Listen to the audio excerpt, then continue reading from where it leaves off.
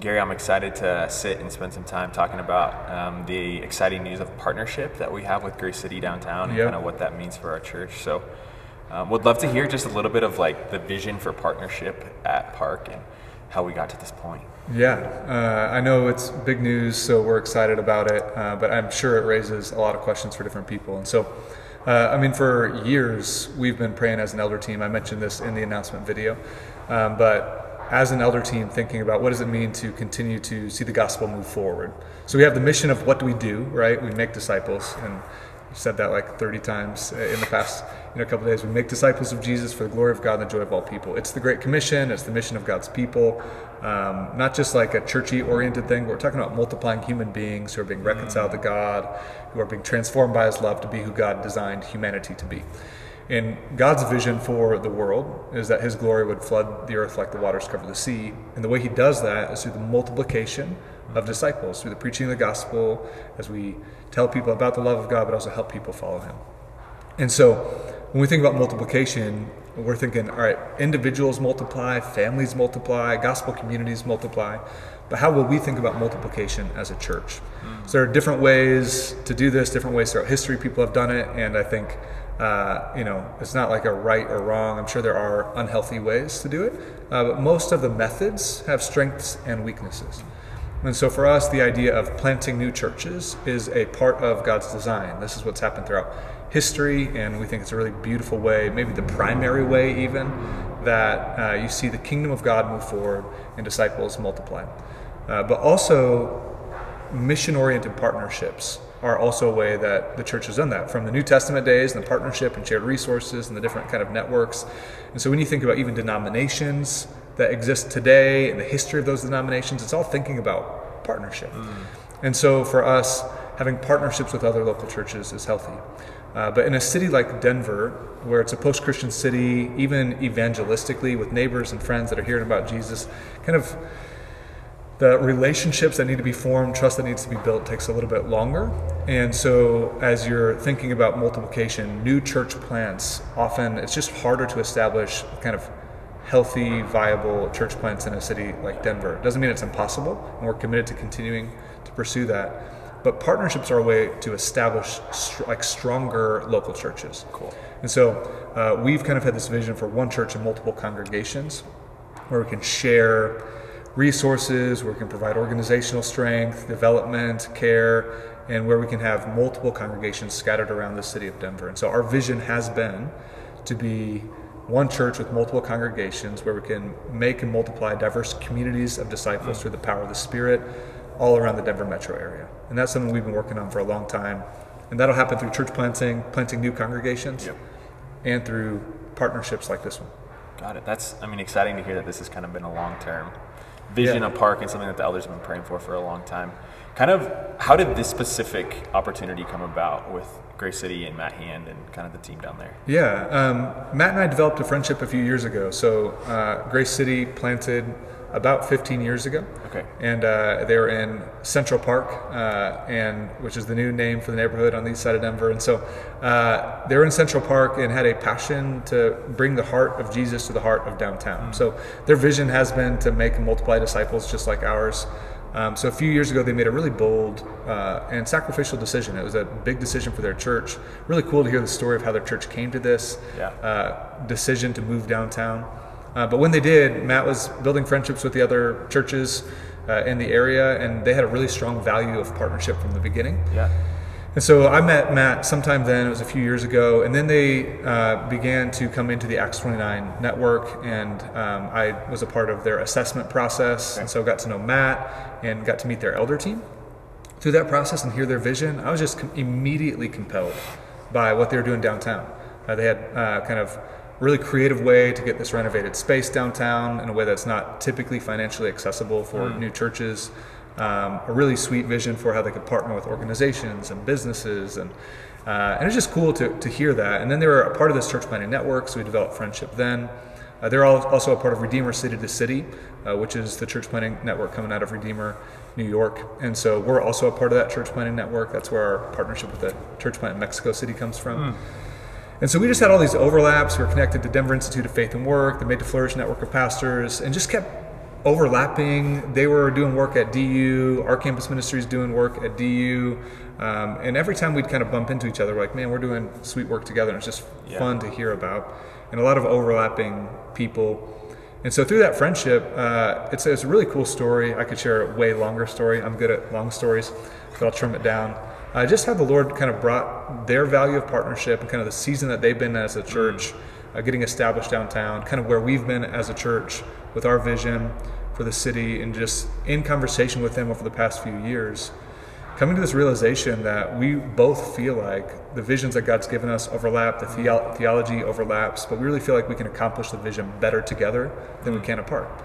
They're a smaller church than we are. They're about 100 people or so, and so the harvest is really plentiful downtown, and the laborers are few. And they have awesome laborers, high character, faithful, doing sweet gospel work. But the thought of us bringing staff leaders, shepherding, pastors, members, people that are just like passionate for the kingdom of God, being able to bring more laborers to the harvest downtown is exciting. And it also tends to catalyze the work we're already doing. So we don't want to feel like, hey, if you really care about the kingdom, you should be going downtown. We want to really care about the kingdom in both congregations. But making sacrificial steps like this, when they're focused on the kingdom, I think catalyzes all of us to kind of this fresh energy and excitement about what are we doing here? Like, this is the world's got to know about the love of God, and so we're excited about that partnership with them. Yeah, this is a big step. This is something that's, as you talk about catalyzing and kind of bringing energy, I can't help but get excited about what that means for us in both congregations. And you talked about downtown a little bit. I wonder if you could kind of explain where they're located. I know there's kind of Denver's a weird geography, the mixed grid. So like, what is kind of the downtown mean for Grace City in this location? Yeah, I mean, probably a lot of people think of this is downtown here at 37th and Federal, and we are obviously in a kind of a neighborhood, right? Nestled up next to downtown. They're right at the corner of Broadway and Park Avenue, immediately across the street from Denver Rescue Mission and a number of other kind of mission works downtown. And so they're at a really strategic place in terms of very different demographics that are kind of converging at this one point. And that was a part of their vision for that location. You have kind of the kind of financial district of downtown right there. The sort of hospitals that are downtown are right nestled up against that area. You have 5 Points neighborhoods coming there. Rhino kind of hits its kind of southmost point right there. So you have kind of arts district, housing districts, new apartment high-rises coming up, business, entrepreneurial stuff. It's right next to Capitol Hill. And so it's a really strategic place where I think about it kind of like the Areopagus, when you think about Acts 17, where it's just this like convergence of all these different kind of communities. And so to see the gospel come there, and their heart was to reach all of these different communities in a really compelling way. And so that's been a huge piece of our vision as well, is to reach the diverse communities in Denver, not just one particular kind of like strand of Denver, but to be a church that's continually pressing into the sort of horizontal reconciling power of the gospel. And so that location, I think, is a really sweet opportunity to reach people in all these different communities. We don't think by any stretch of the imagination we're like, hey, we've arrived downtown and now like everything's going to be awesome. There's so many sweet ministries and churches that have been doing faithful work downtown. So especially for us, we get to come in as learners, because Grace City has been learning down there for a few years, develop relationships and friendships and partnerships with different organizations. So we just get to come join them in that process of learning and a posture hopefully of humility and serving, and hoping that lays a foundation for people to see God's glory reflected in his people, and to be attracted to that, so that when they hear the good news that they too can be reconciled to God and transformed by the Spirit, that'll be something that's compelling. So we're excited about the location in particular, because I think it's very strategic for the kingdom. But it's also, there are a lot of people. You just walk around and you feel the palpable sense of the brokenness of different parts of that area. And so I think just even at a compassion level, there's just something that just draws you in to be there. Yeah. That's cool. And I think as we talk about sort of this like second location in Denver, it's not necessarily super geographically distant from where we are here at 37th and Federal, and kind of what is the heart behind going, as in some people's minds, pretty close to where we are currently, and kind of in a similar space, even in almost the same zip code in Denver proper. Yeah, I mean, when there's no traffic, it's not that far away, right? We're talking maybe 10 to 12 minute drive straight down Park Avenue. And so it's not what we originally imagined. You know, when we kind of thought about one church and multiple congregations around the Denver metro area, we have a lot of people in our church family that are coming from South Denver, from Arvada, from North Denver, kind of especially those areas, not as much on the east. Grace City has a lot of people that are coming from the east side of Denver, and a lot of their small groups and people are coming from that area as well. But the location specifically, it's not as geographically distant as we would have imagined, but it's more demographically distinct. And so as a church that's wanting to reach distinct demographics, we see a really sweet kind of like opportunity for us to lean into that, even though it's not as, again, geographically far away. The neighborhoods are very different than the Highlands or the north side of Denver where we're at right now. And so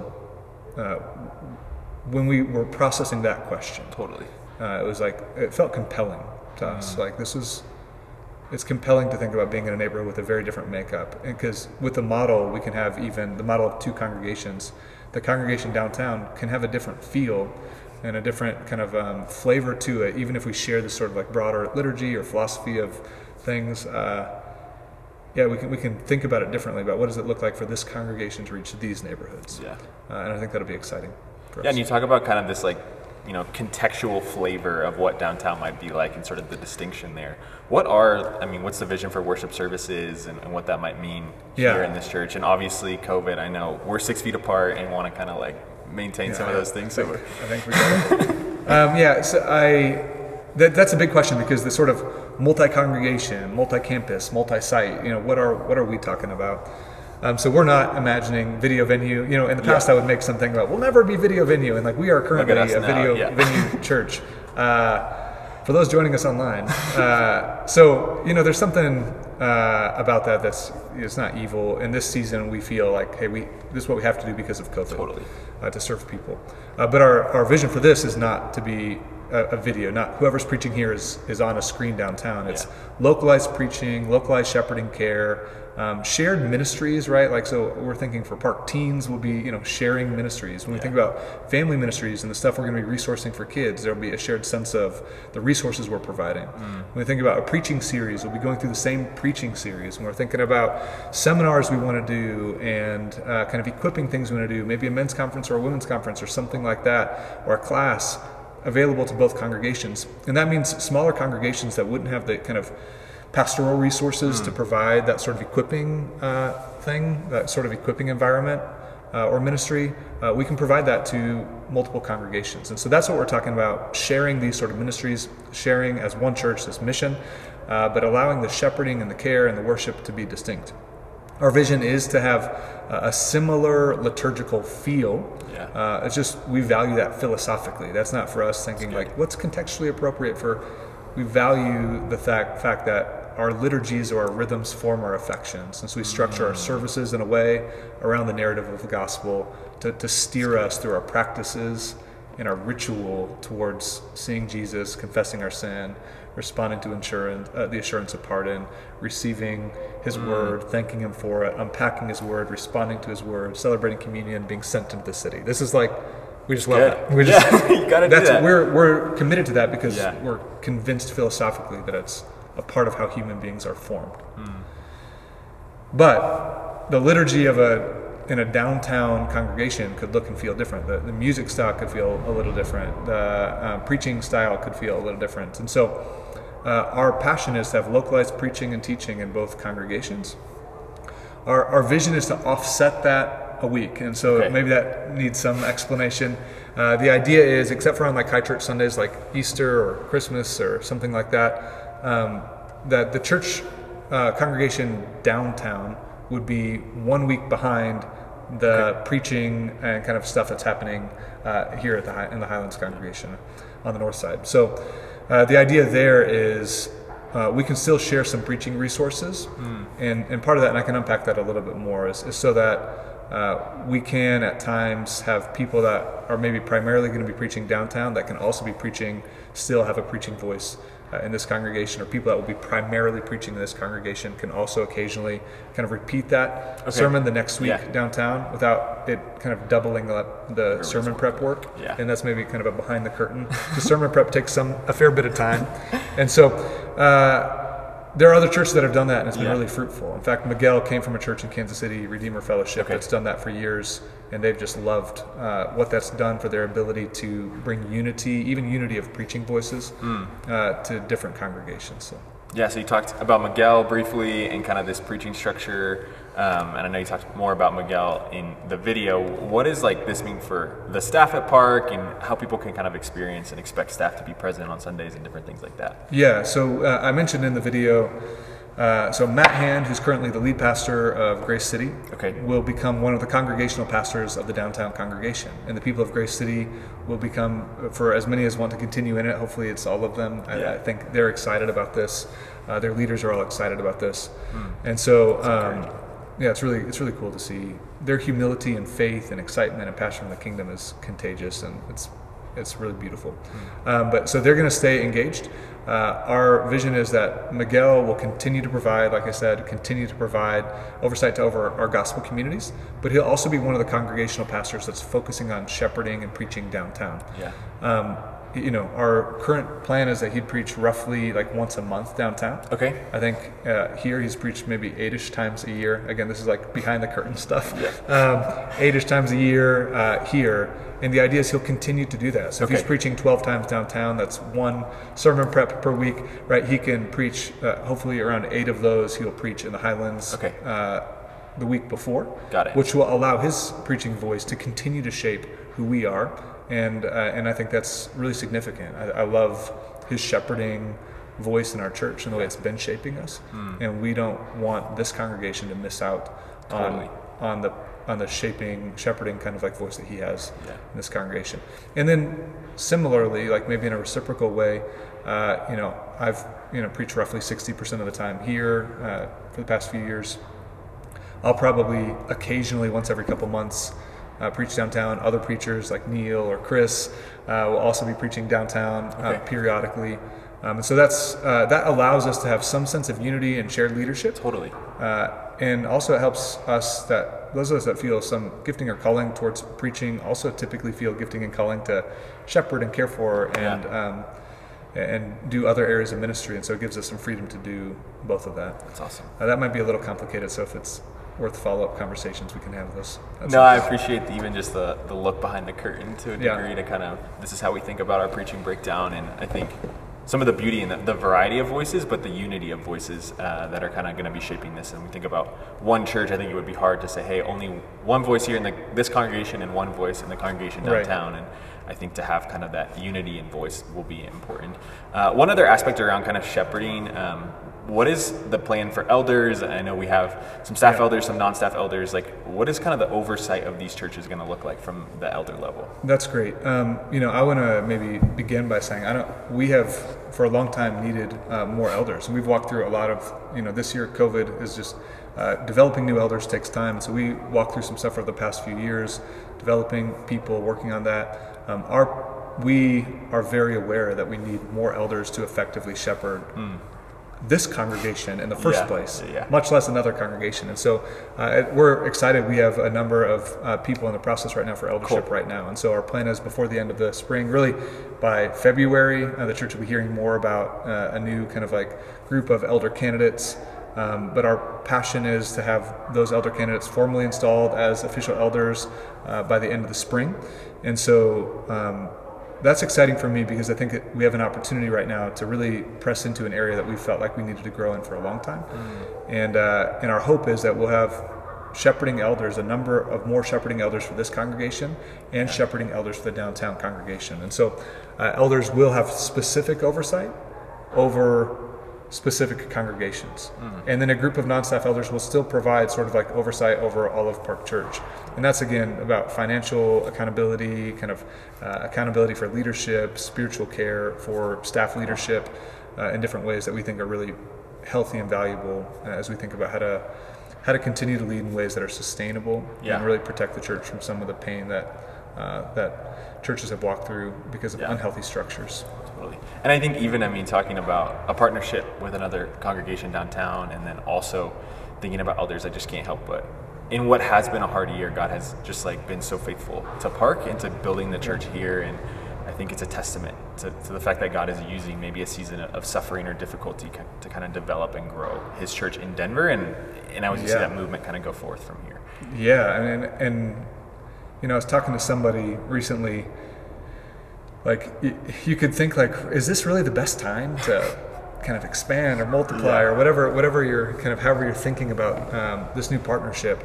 And I would just say historically, it's the types of seasons like this where God does work. In fact, in the early church, when the church was just exploding, exploding, multiplying, it was actually through persecution and hardship from the Romans, from the Jews, the diaspora. Like people were being scattered and churches were being planted, and it wasn't always like, hey, we've got this 10-year plan that we're kind of working through step by step. It wasn't like that, right? Just God was working even in the chaos.